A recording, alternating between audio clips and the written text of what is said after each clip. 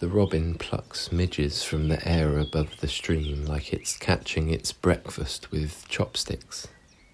From a standing start, the robin launches its entire self at its prey, its body licking like a flame, transforming into something other than bird as its wings fan and splay in a symphony of arc and bend. Within about 1 square foot of space and within an increment of time, each element of the bird's anatomy is thrown into a position that seems counter to its movement and bodily structure, and for a split second, the robin's red breast is set ablaze. Welcome to another edition of the To the Trees podcast. That was a poem about the robin. That's a poem that forms part of a triptych of poems that I wrote recently about 3 birds. The triptych is called The Birds of Fire, and it's kind of an observation of the bird's likeness at times to the element of fire. I'll give you the the 2 other poems throughout this podcast as well. One's to the wren and the other one is the goldfinch. So this is the 3rd edition of the To the Trees podcast. It's the May episode. I have been walking as normal throughout the past month and creating a lot and writing a lot, so I'll share some of those things with you. I'll also talk to you a little bit about the bardic tradition this month. May being the month that we normally chair a new bard in Glastonbury. The current bard of Glastonbury is Pock. He will be bard for another year because we can't have a trials this year. So I'll talk a little bit about the bardic tradition, what a bard is and what role they play within the community, and I'll share with you a poem I wrote for last year's bardic trial theme. Although I didn't enter, the theme was change. I wrote a poem called Change, and that poem stuck with me, so a year later I'll share that with you.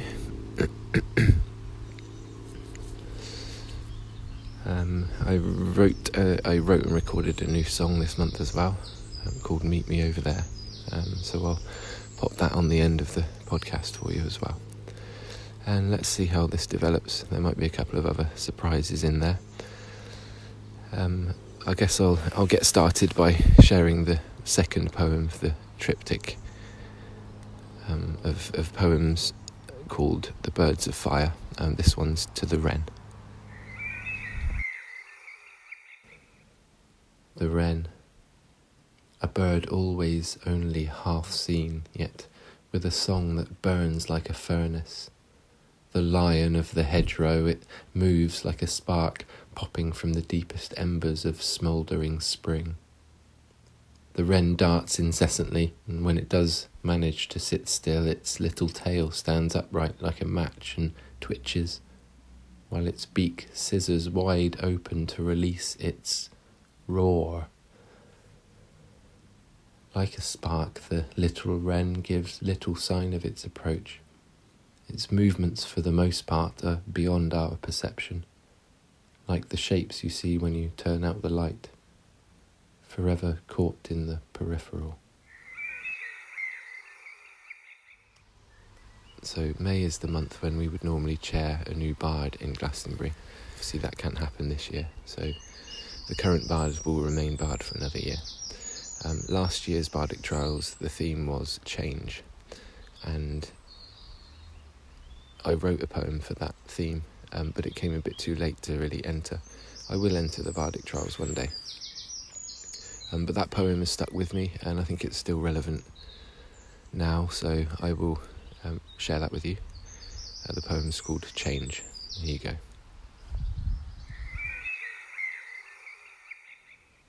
Change.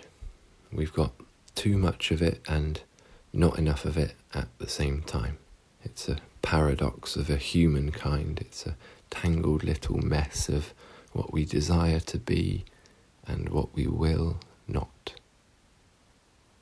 Change is the cauldron from which we spilled forth, and the one in which we will dissolve in due course. And the seasons map a change within me.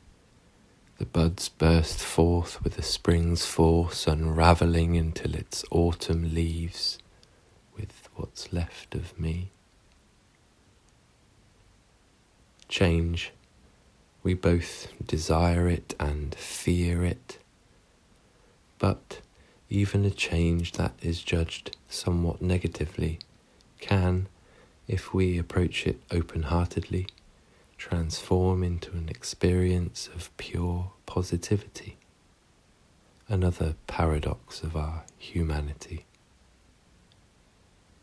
So let's let change be, let us sail on its open seas, let us dive to the depths of its winter's freeze, knowing that in time we will bask in the warmth of its summer's breeze. So that was a poem called Change that I wrote for last year's theme for the Bardic Trials. It is that time of year, so May is when we normally chair a bard. The 23rd of May is normally the day that the finals are held, and that's St Dunstan's Day, St Dunstan's patron saint, Glastonbury. So the bards in the olden times were inspirers of communities and inspirers of armies. They would use their unique creative expression and word to share knowledge. They were the keepers of the oral traditions, and they would spend years and years learning these traditions and then dedicate their life to spreading these traditions within their communities. They were well respected and considered somewhat magical. They were the channelers of the creative spirit of Awen, which A-W-E-N, which is like the creative force, the inspirational spirit in the background. They were known to be able to channel this through their performance and kind of extract wisdom from nature and from the land and from their learnings, placing it in kind of like this aesthetically pleasing form of poetry or story, so that people could connect to it and be invited into the knowledge, and the bards could transmit their learned knowledge in this way. And the best bards were the ones who were most effective at doing this, and it's said that the best bards could really connect with this Awen, this channeling of this creative spirit. And I think in modern times the thing I relate this most to is the feeling you get when you're in the zone. You have this feeling of things naturally emerging from you. You're not trying to perform or have an effect. You're just allowing your performance to come out, to radiate from you, as if you are the poem almost, or you are the song. And the audience can kind of recognise this, and this exchange between bard and audience, and then the content of what the bard is performing in the middle is this little triangle of joy, basically, of exchange, and it all comes from this, creative emphasis. And I think in modern times, like the role of the bard, we're no longer inspirers of armies. That was a very specific thing for a specific time. I think now in modern times, bards are there to inspire in other ways, in life generally, to provide insight and to bring joy to their communities through the sharing of their artwork, through the sharing of what they find joy in. And that's the exchange now in the modern times. So yeah, I've waffled on a little bit there. I hope that the core elements were in there. The role of the bard in olden times, the oral traditions, the channeling of the Awen, the changing of the kind of bardic tradition in modern times. There are plenty of bards in Glastonbury. Many people go out and walk and then return home and write about their walking and then share that on social media. And this is kind of a modern form of bardism. Although they're not sharing kind of direct knowledge or historical, oral tradition, they're sharing their experience and helping others then to relate to nature and relate to the natural world through those sharings. So I think that gives you a good overview of, the bardic tradition. Like I say, it's very open to interpretation. There is, a description of what a bard is, and you can find many places to research the bardic tradition. But I think that it is a fluid role. It metamorphosizes, and it's a role that serves community, and so should transform with the community itself. I think at the end of the day, for me personally, the bardic tradition was a means to open up to my full creative potential, and that was done through connecting to nature and connecting to my community. And I think it's those things that provide this platform for one to fully embrace their creative side, to fully embrace their role as a bard, an artist within the community. So yeah, I'll leave it there. Thanks for listening. Like I say, do go and research the theme yourself and work out what it is for you personally. When I'm out walking in Glastonbury, I come across other people who walk and then go home and create something in response to their walks. One of those people is John Bernard Egan. He's a guy who I meet regularly on walks, although I haven't seen so much recently. I ran into him a couple of days ago and mentioned to him how much I'd enjoyed his writing and how it would be nice to hear him recite some of his writing. I didn't expect him to take that offer up, and indeed he didn't, but he did throw it back to me and say, "Oh, you could do that if you like." So I'm going to do that. I've selected a piece of John's writing that I really like, and I'll share that with you, just to highlight John as a writer and someone who really inspires me. I mean, I love his writing style, the way he observes and uses metaphor and simile to paint pictures in words is really very inspiring. So yeah, this is a piece of writing by John Bernard Egan, a resident writer of Glastonbury. At last, the wild roses entwined in the lane-side hedges' greenery have burst into their refulgent glamour. The outer petals are a radiant pink that fades with time to a white nest that's dusted with a hint of pale coral. Their inner core is a corona of gold-tipped stalks that lap up the sun in a day-long adoration of its beams, whilst waiting for winged pollinators to discover their nectar's treasure with focused delight.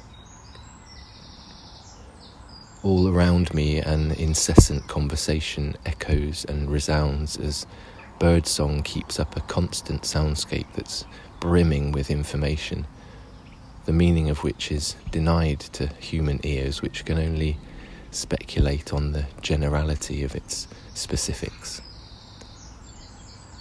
From amidst the cow parsley's tall swaying stalks, a bulky wood pigeon explodes in fright, its wings vibrating and moving the air, startling me with its abrupt eruption. Almost immediately it's blended into the foliage of the trees, a swaying branch, the sole clue to a weighty presence suspended up there. Fruits are forming on the trees as medlar, cherry and horse chestnut reveal the beginnings of their seed-bearing offspring. their bid to prolong their species for another generation. Soon nuts, haws and hips will join them in this endeavour as blossom gives way to the next progression, as petals fade to brown, wither and fall to the ground, laying out a carpet of wilted beauty, the necessary loss that precedes abundance and gain. There's a time for everything to reign supreme before the decay and rot set in, each cycle essential for the next to prosper. So it goes, the merry dance brought into play. So thank you to John for allowing me to share some of your writing. Real pleasure to read that out loud. I hope I did it justice. So thank you for joining me for another To the Trees podcast. The next edition will be with the June new moon, which also happens to be the summer solstice. I hope you're enjoying listening to these as much as I'm enjoying putting them together. I'll leave you now with a poem and a new song. So third poem in the triptych of poems called The Birds of Fire, and then following on from that a newly written and recorded song called Meet Me Over There. So yeah, wishing you all the best for the forthcoming month and the run up to the summer solstice. Have a good June and see you soon. The Goldfinch. Known as the flame of the forest or the light of the woods, the goldfinch is a splash of fire against the green. Their flight is jet-propelled by a flash of yellow, like a fragment of the sun's light got caught in the underwing. They flicker in charms and emanate all the brighter for their multitudes. And as they gather to rest on displays of new growth, they ignite a series of beacons along the top of the hedgerows that guide spring into summer.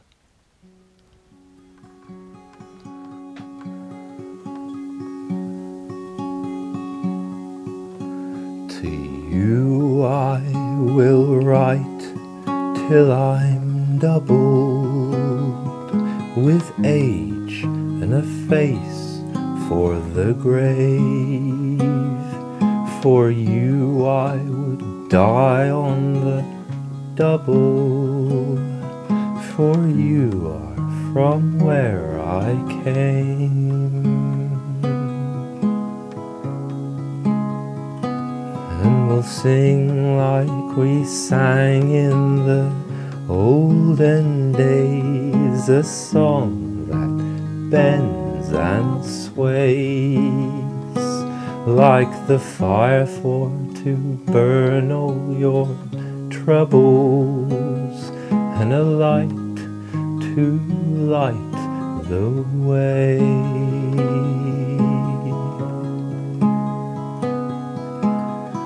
Walk through the night before first light, meet me over there.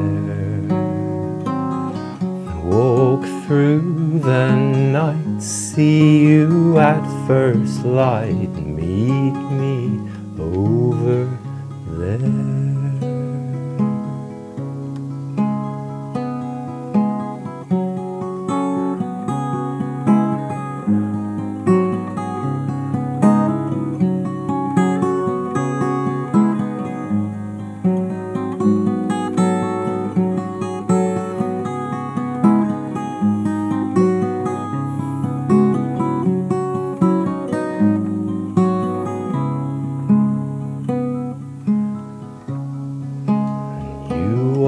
The power of number 7. You are 2 to the power of 10. You are a number descended from heaven. You are the first, born again and again. And we'll sing like we sang in the olden days, a song that bends and sways like the fire for to burn all your troubles, and a dawn to hear your heart pray. Walk through the night before first light, meet me over there. Walk through the night, see you at first light, meet me over there.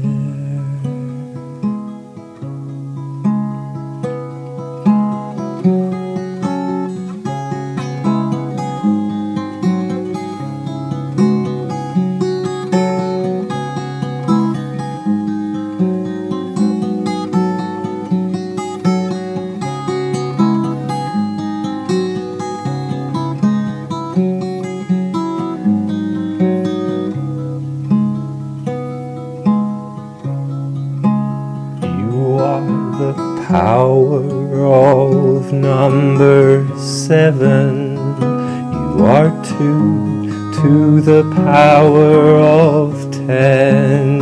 You are a number descended from heaven. You are the first, born again and again and again, and walk through the night before first light, meet me over there. Walk through the night, see you at first light, meet me over there.